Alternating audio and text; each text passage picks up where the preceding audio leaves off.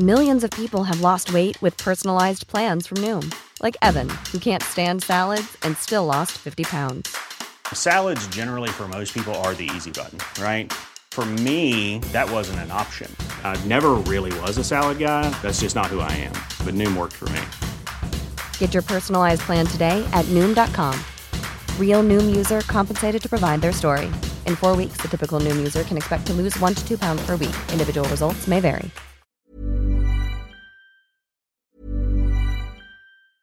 When you're ready to pop the question, the last thing you want to do is second-guess the ring. At BlueNile.com, you can design a one-of-a-kind ring with the ease and convenience of shopping online. Choose your diamond and setting. When you find the one, you'll get it delivered right to your door. Go to BlueNile.com and use promo code LISTEN to get $50 off your purchase of $500 or more. That's code LISTEN at BlueNile.com for $50 off your purchase. BlueNile.com, code LISTEN.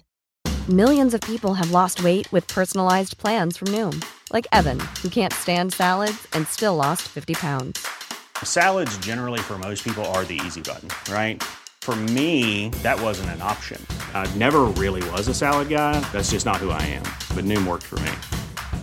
Get your personalized plan today at Noom.com. Real Noom user compensated to provide their story. In 4 weeks, the typical Noom user can expect to lose 1 to 2 pounds per week. Individual results may vary.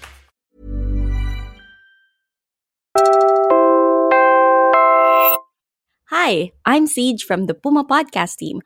If you like listening to this show and others created by our team, you can help us keep making them through our Puma Patak tip jar. Our goal is to get 100 of you, our friends, to make a contribution and show your support for the journalism and storytelling that we do. We're happy to keep making shows that you can listen to for free, but making them isn't free, so we appreciate any support you send our way. All you need to do is to go to pumapodcast.com where you'll find a link to the Puma Patak tip jar.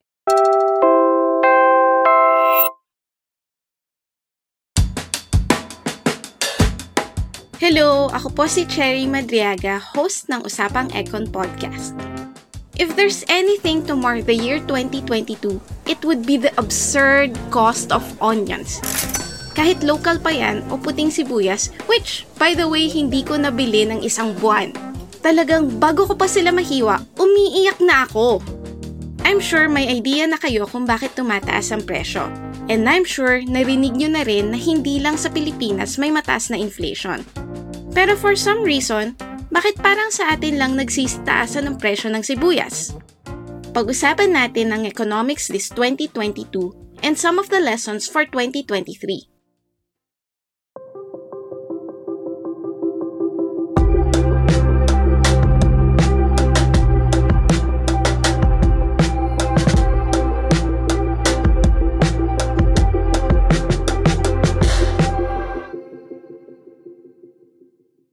Inflation is not inherently bad.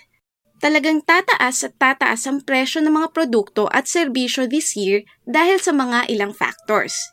Isa na dito ay kagagaling lang natin sa pandemic, na hindi pa tapos by the way, so nag-a-adjust pa yung supply chain at shipments after 2 years na bumagal. Noong February naman, nagkagera sa Ukraine at Russia na nagparalisa sa supply ng oil at wheat sa buong mundo.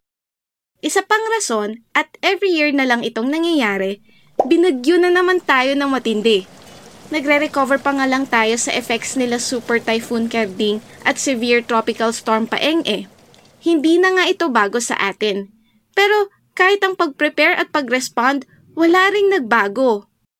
Sa demand side naman, patuloy na tumataas ang pagkonsumo ng mga Pilipino dahil lumuwag na ang mga pinatong na quarantine restrictions noon. Marami pang ibang factors, pero balik ako sa tanong natin kanina. Kumpara sa mga katabing bansa, bakit tila sa atin lang mataas ang presyo ng sibuyas? Kahit si Department of Agriculture, pinapaimbestiga pa rin ito sa Bureau of Plant Industry noong nakaraang buwan. But sibuyas is just a manifestation of the inadequate response, preparation, and support for the agriculture sector on the part of the government. Again, alam naman nating may mga factors this year na makakapagpataas ng presyo. Hindi naman siya sobrang surprising eh. May warning na nga ang iba't ibang sektor na magkukulang tayo ng mga produkto months before. At yung sa Russia at Ukraine, nakailang buwan na rin naman na ang nakalipas since nag-umpisa siya. Pero bakit parang puros reactions lang ang nakikita natin? Pero ang kukulang preparedness at response, may nawawala. So ano sana ang pwede nating gawin? Ano dapat ang mindset moving forward for 2023?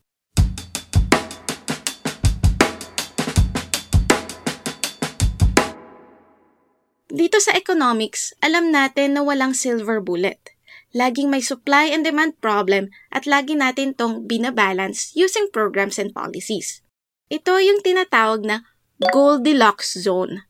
Sabi nga ni JC Punong Bayan sa isang Rappler article niya, not too hot, not too cold, but just right. In the context of inflation, ayaw natin na masyadong mabilis yung pagtaas ng presyo at ayaw din natin na sobrang bagal niya. Kasi kung sobrang bilis, yung purchasing power ng mga tao bababa. Ibig sabihin, mas konti na lang ang mabibili ng pera natin ngayon kumpara noong nakaraan. Hindi naman tumataas ang sweldo. At kung hindi naman tumataas ang inflation, one effect is, hindi siya magbuboost ng economic activity dahil walang incentive para bumili ngayon kung bababa o parehas naman ang presyo in the near future. Kung within manageable range ang inflation, ang just right scenario, encourage ang mga taong bumili, which then helps the economy dahil ayaw nating mas mataas na presyo ang babayaran natin sa susunod na panahon.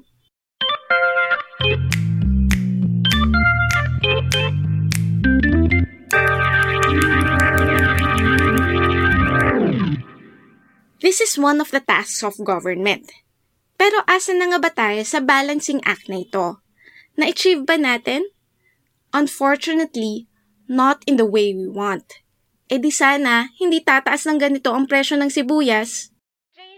Na-discuss ng usapang Econ Team sa Season 3, Episode 1 of the podcast kung ano ang estado ng agriculture sector noon, ngayon, at maging sa hinaharap. Nasabi naming mabagal pa rin ang pag-improve ng agriculture sector, mahina ang exports, mababa ang productivity, at nahihirapan tayong i-modernize ito. Nakapagpalala ito sa sitwasyon ng sibuyas ngayon. At marami pa silang kakaharapin lalo na't palalalain pa ng climate change ang mga problema. May mga programa naman ng gobyerno. For example, sa onion farmers, nai-report ni DA noong September na may 100 million pesos worth of aid para sa provision of seeds, fertilizer, at mga farm equipment and machinery. Pero, sapat ba ito? Para sa Bangko Sentral ng Pilipinas o BSP, as of November 2022, 6 na beses na sila nagtaas ng interest rates. Ginagawa nila ito para maging mas mahal humiram ng pera. At kapag mas mahal humiram ng pera, magbabawas ng pagkakagastusan ng mga tao. Ibig sabihin, bababa ang demand ng iba't ibang goods at services. So these are the realities we face. May nagagawa naman ng government. Pero marami pa sanang pwedeng magawa. Dahil ang mahalaga nga sa atin ay walang naiiwan. Paano ba maproprotektahan yung mga laging naaapektuhan ng iba't ibang shocks para makabangon at hindi na bumalik sa vulnerable state? Ngayon kasi, hindi lang yung pinakamahihirap at vulnerable ang naaapektuhan. Kahit tayong mga nasa middle income, na usually kinakaya naman yung kaunting pagtaas ng presyo paminsan-minsan, ngayon, onion powder na lang tayo. Kahit yung mga normally okay naman, medyo nasasaktan na rin. So ano pa ba ang mga magagawa natin? For the BSP's part, handa naman daw silang mag-adjust ulit ng interest rates para maibaba ang inflation within target range. For other government agencies naman, katulad ng DA, patuloy na pagbibigay ng suporta sa ating mga magsasaka at mangingisda dahil hindi nila kakayanin mag-isa. Tulungan pa sila sa kanilang seedlings, fuel at fertilizers, mga kagamitan, at pagsugpo ng mga peste. Paigtingin rin ang monitoring and evaluation sa mga programa, kasama na ang consultation sa stakeholders, para sigurado naman tayong akma ang binibigay nating suporta. Na-discuss nga ito sa Season 3, Episode 5 ng aming podcast . Kailangan din ang patuloy at mas maayos na coordination ng ating government agencies katulad na lamang ng DA at Department of Trade and Industry para masiguradong ang ating mga magsasaka at mangingisda ay may ready market na pagbebentahan. Kaya lang, ang mga solusyong to ay for the long term. Paano naman ang present? Kung kinakailangan naman talaga, katulad ngayon, okay naman na mag-import tayo ng mga produkto para lang ma-ease yung burdens natin ngayon. Pero isa sa pinaka-goal talaga dapat ng gobyerno ay i-improve ang local production. For November 2022, pumalo sa 8% ang inflation rate ng Pilipinas. Ito ang pinakamataas na na-record natin sa loob ng 14 years. Ouch, di ba? Isa sa dahilan nito ay ang mabilis na pagtaas ng presyo ng pagkain. May krisis tayo ngayon. Ramdam na ramdam ng bawat Pilipino ang sakit ng bawat taas ng presyo ng mga bilihin. Kaya sana naman ito and our overall food security situation ang maging priority ng ating gobyerno. Na imbis na mag-exert tayo ng energy, for example, sa sovereign wealth fund na iba't ibang sektor na ang kumukontra, sana mas pinagtutuunan natin ng pansin ang mga isyong nakakapagpahirap sa mga Pilipino. Itong mga problema natin ay hindi mawawala anytime soon.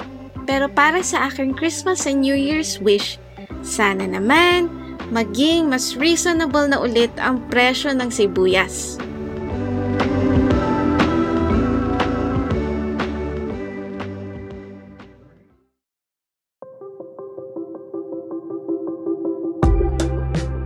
Again, I'm Cherry Madriaga from the Usapang Econ Podcast.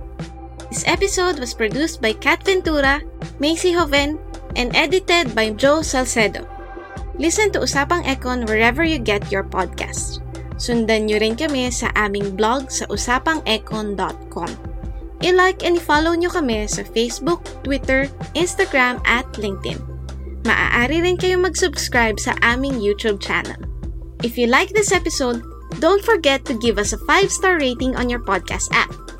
It really helps get the word out about our show.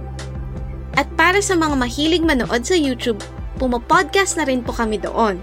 Just search Puma Podcast and subscribe to our channel. Thanks for listening!